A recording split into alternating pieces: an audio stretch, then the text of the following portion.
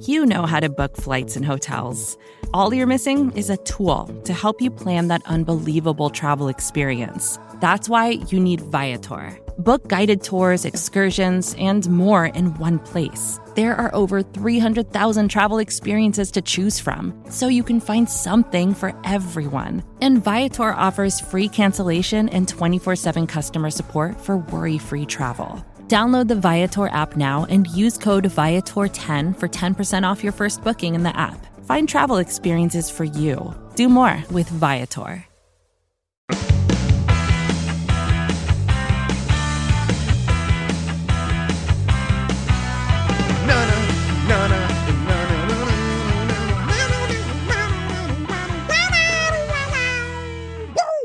Whaddup World! Welcome on all to another episode of the Ocho, presented to you in partnership, as always, with SB Nation's bloggingtheboys.com. My name is RJ Ochoa. You know me, of course, from BTB, and from right here as your humble host on the Ocho. It is Thursday, the third day, March 11th, 2021. We hope all is well wherever you are. We hope you're happy, safe, healthy, and that you are enjoying life with Dak Prescott having a long-term contract with the Dallas Cowboys. Yes, a sense of peace, a sense of relief washed over all Dallas Cowboys fans on Monday this week when the Cowboys and their quarterback finally got to the middle ground. It's been a lot of fun to kind of dissect and analyze this whole contract and the situation revolving around it. The press conference was really just so much fun, and obviously it was the first in-person press conference the Cowboys had in some time. I believe the first since Mike McCarthy's introductory press conference. And so it's been a fun week, and we wanted to learn more about this contract and get a really educated take on it. So we had former New York Jets general manager Mike Tannenbaum on to talk about the contract, talk about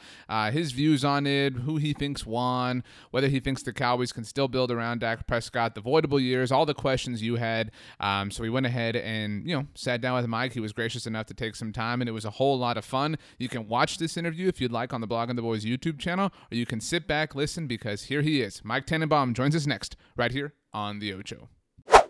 Pleased to be joined out here at Blogging the Boys by the one, the only, the incredible, internationally famous, debonair. He's got the finest taste in the world, I'm sure. We'll have to break bread one day to ultimately figure it out. The one and only former general manager of the New York Jets, Mike Tannenbaum. Mike, thank you so much for taking the time to join us. RJ, great to be with you this afternoon. How's your palate, honestly? Are you a foodie, or are you, whatever goes for you? I can hang. I wouldn't say like I'm a first rounder. I'd probably say like more of a value, like mid-second rounder that, knows enough to be dangerous. Sure. What'd you have for lunch today or breakfast today? Like what's the last meal you ate that you're proud of? I would say, and maybe our former dietitian, I actually used to call it the Mary Ellen Kelly, who did a great job. So it was all vegetables with egg whites. And wow. It's a winning meal. Okay. And I was going to say dab of spicy mayo, just a little dab of spicy mayo for flavor. Right, just to keep you awake and alert. I was gonna, get to the football, but I have to ask, especially with the players going on while we're talking, what is the golf course behind you? So that is Bandon Dunes, which is on the Pacific Northwest. Well done. And if you look carefully, RJ, you can see a lot of my balls in the fescue, hundreds of them. My game didn't match it, but it's a very special place. Have you been? I have not, but I obviously have heard a lot of great things. It's a great, bachelor weekend type place. All the courses, the new one, Sheep Ranch, is highly renowned. So they're all really great. And that's something that my dad and I, that's our thing. And so we're planning a trip there as soon as the world gets back to normal. Oh, that's great. And where are you based out of, RJ? I live in South Texas, in the Rio Grande Valley, a little bit south of San Antonio, literally the border of Texas. If you've ever heard of like McAllen, Texas, gets deep south. So the state of Texas can be rather large. And so people are obviously shocked sometimes when you tell them how big it is. Yeah, no, that's great. And I can see over your Rachel, you're a big Cowboy fan, huh? Yeah, well, so I cover the Cowboys for SB Nation, and so it's been a busy week, needless to say, and it's been a productive week, I would say. I'll start there, obviously, because there is no place better, and you're the expert, and that's why we're curious to pick your brain on some things. Dak's contract has been referred to as arguably the best that any player has ever landed with an NFL team. Do you share that sentiment?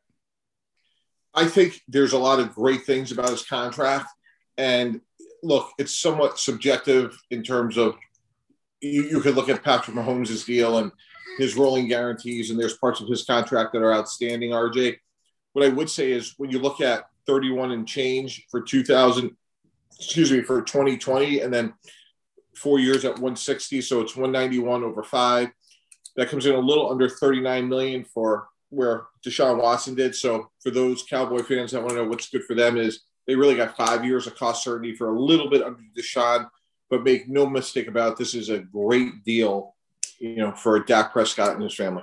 I'm curious, as somebody who's negotiated a lot of deals, obviously, the question that people kind of keep getting to is what took so long then? Because this is kind of, and I'm sure you are aware, nationally viewed as something that Dak won, getting the $40 million annually starting at this point, the highly guaranteed value, the no tag clause, the no trade clause. All these things are kind of the bells and whistles that people look at on the superficial level. So if that was the case, if the Cowboys were going to quote unquote cave, why wait? I mean, put yourself in those shoes, I guess. Would you have done this last year, maybe? Yeah. And look, we're not inside the room, but, looking at things, what you would say, like what's evident to me is they probably did try to get a deal done. And Dak, a little bit like Kirk Cousins, really bet on himself. What's interesting and what's different than, I don't think Dallas handled things great with Zeke Elliott. Right. In terms of he had a couple of years to go. But what's different is as a 4th-round pick, he signed a 4-year deal. And I'm sure Dallas did try to sign him. But what's interesting is if you do well enough off the field and just watching Dak, it looked like he had, let's say meaningful income from off the field endeavors. He really played it correctly from a standpoint. Like he just bet on himself and he went 1 year at a time. And I think one of the most interesting things about this situation is he had the big injury. It actually helped him basically because I think Dalton was average. And I think people saw like Dallas is a pretty average team without Dak Prescott. So I think it was a confluence of a few things that basically he bet on himself. He wanted to play out the tag. And by him getting hurt, it actually helped. And I think the other interesting thing is by the cap going down, I think it forced a sense of urgency that tag at $37 million this year, RJ, just would have been untenable for Dallas. Right. No, I think that's a really interesting point. The kind of uncontrollable factors, the Dalton factor, the obviously impact of COVID on the salary cap really worked against the Cowboys in that capacity. I think, another take that people see a lot here is the I guess the lure of the Cowboys brand. I'm curious, is that something that you ever tried to leverage in New York? Hey, you're here. Welcome to the market. This isn't Kansas City. This isn't Jacksonville. You've got more eyes on you. You've got more opportunities. Is that a real thing, or is that something that people just kind of say to one another when they're talking to their friends or the family or whatever? Yeah. When you're with a team, you're trying to leverage any morsel you have. So when it was New York, it was, hey, this is the biggest, the best, the brightest. It's the number one sport in the world, the number one city in the world. In South Florida, it was about, I used to tell our staff, like, look, every sentence should begin and end with, did we mention we didn't have any state income tax? Right. I mean, we have a huge competitive advantage. So wherever you are, look, to be the quarterback of the Dallas Cowboys is really special. And I think Dak really carries that mantle incredibly well. Like, he's smart. Like, you talk to people inside the building, like, he has authentic leadership.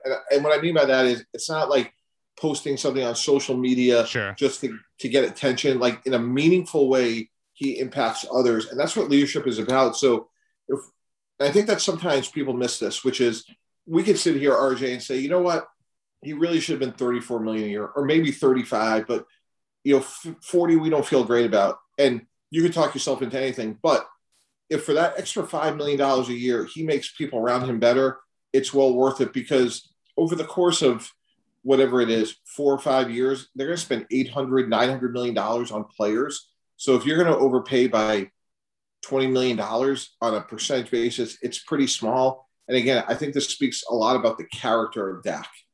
I think that's well said. I have some more questions about his contract specifically, but I haven't really had somebody that I could ask this particular question to, and you really fit that mold.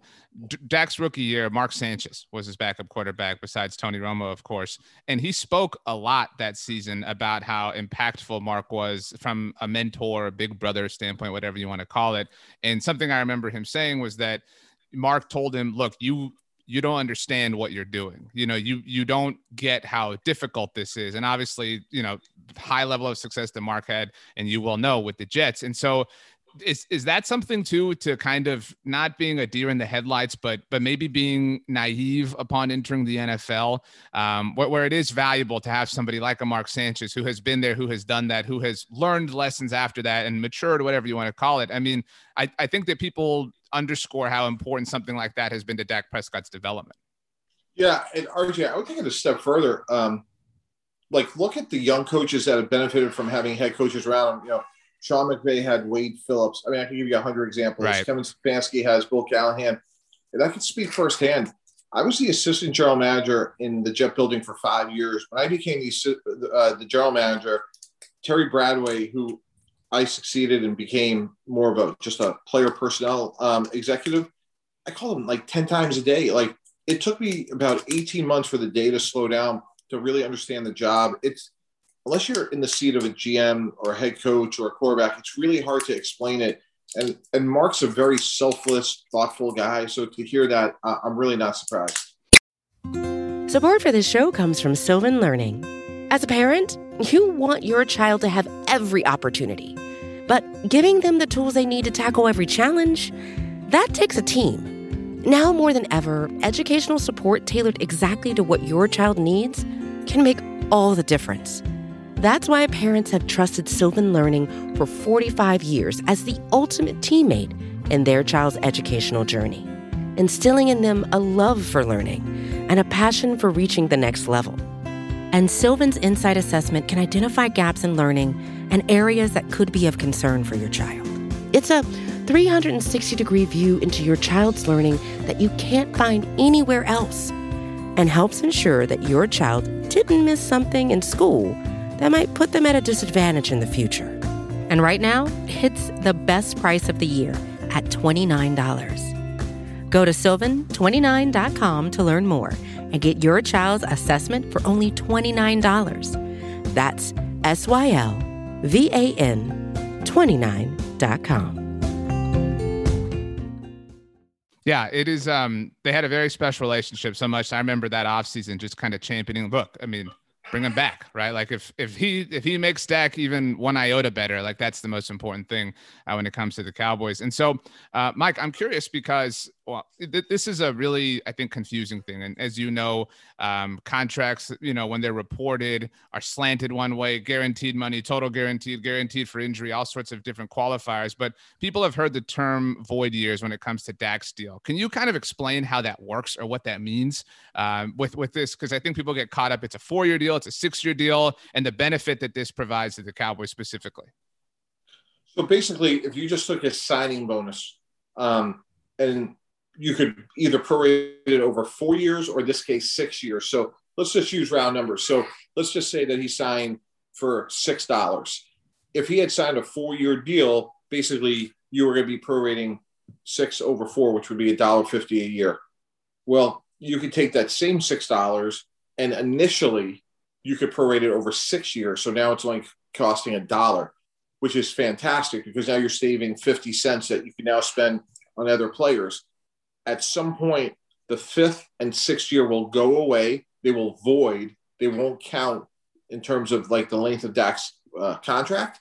And then therefore, when that happens, the money that was paid to Dak Prescott but had not hit the cap will accelerate from the 6th year to the 4th year. So in that example, the other $2, $1 for year 5 and $1 for year 6 would accelerate into year 4.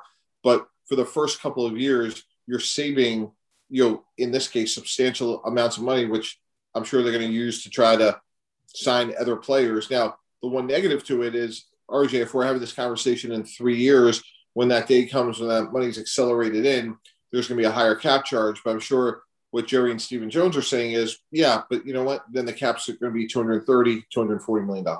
Yeah, I think that that's a way of protecting themselves and a way of, just kind of making everything sing and soar in the proper way. I think that Zach Ertz has a similar mechanism in his current contract, if I'm correct.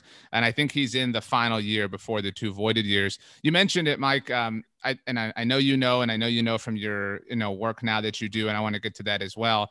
There is this misconception online on the internet that once you pay a quarterback, you can't do anything else.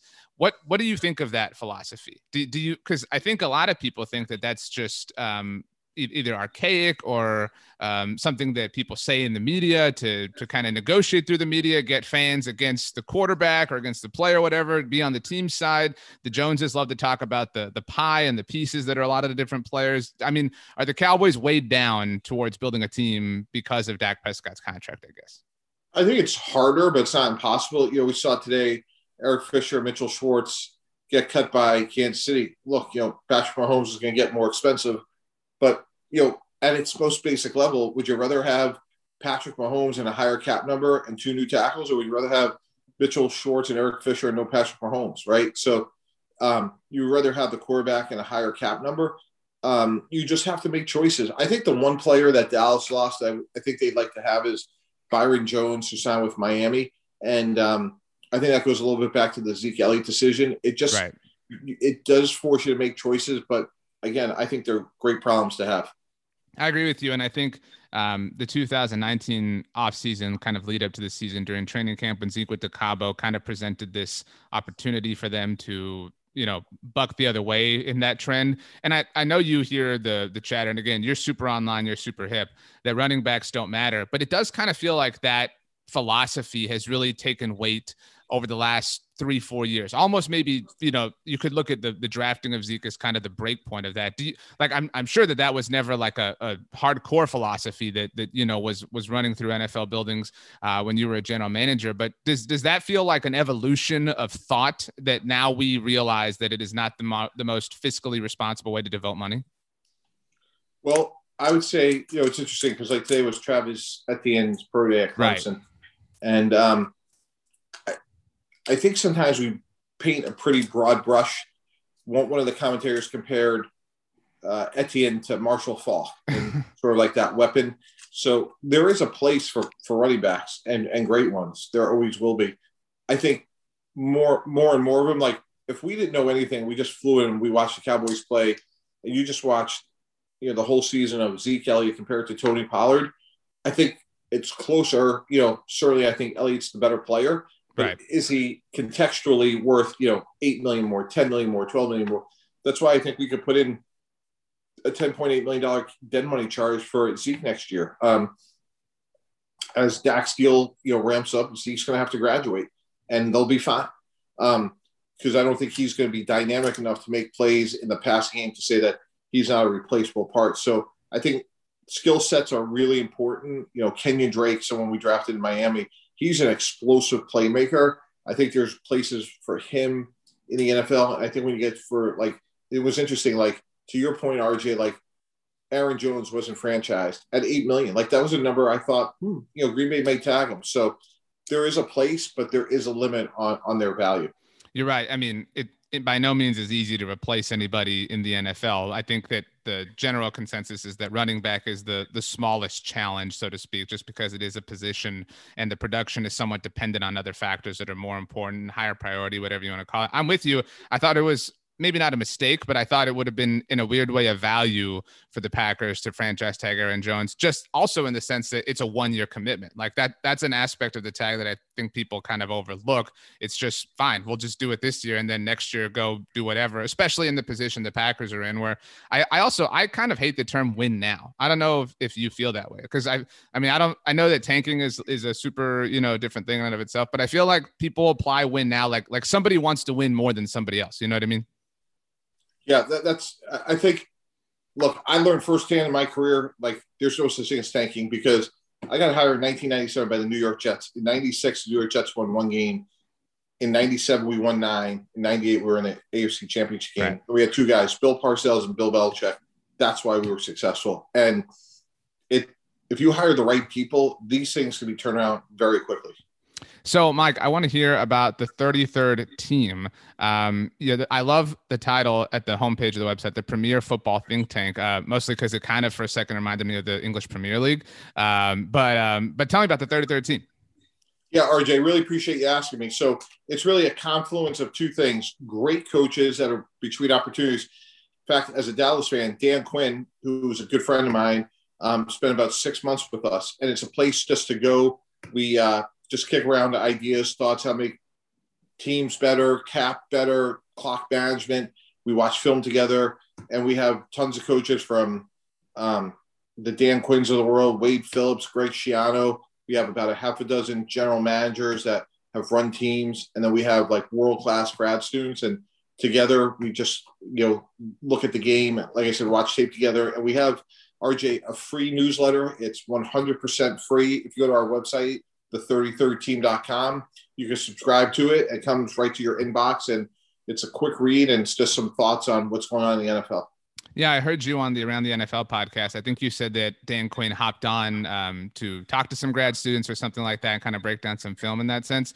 My last one is more of, I guess, a philosophical decision, because it feels like every week the Cowboys have something that like is the most bickered thing going on in the world of football. But in a game that involved Mike McCarthy and Dan Quinn this past season, and Mike McCarthy has taken, he had the McCarthy project last year that was, similar, I think, in this to wanting to build a network of coaches, which is really, I think, a good thing for coaches who want to figure out how to improve, how to get better, et cetera. But the game between the Cowboys and the Falcons, when Mike McCarthy chose to go for 2, that was debated all over the world. What did you think about that? Did you think it was incorrect, or did you like the decision to go for it early?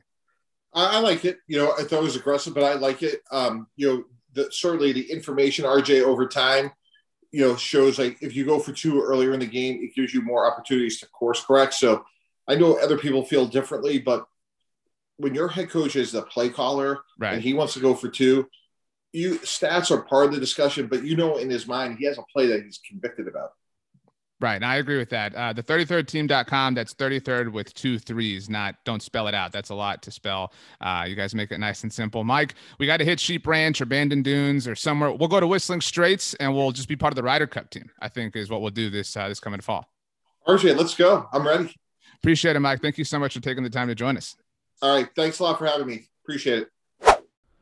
Want to give a big time shout out, big time thank you to Mike Tannenbaum for taking the time to join us. The 33rdteam.com, very cool stuff. That free newsletter is very cool. FREE, that spells free. I think that used to be an old jingle, but it is very cool. So check that out. I don't know how anybody comes away from this week not being happy if you're a Dallas Cowboys fan. This has been a really, really, really good week for them. Obviously picking up 4 compensatory picks, 1 in rounds 3 through 6. So they've got that going on. They obviously created some salary cap space by restructuring the deals for Zach Martin, Tyron Smith, and Lyle Collins. A bit of an interesting note that they did not restructure Amari Cooper's. Now they obviously still could. I wrote about this, should be hitting bloggingtheboys.com sometime on Friday if you want some fuller thoughts on that. But a good week, a very good week, especially with free agency right around the corner. And as you are well aware, we will have you covered with all things free agency and, of course, all things Dallas Cowboys.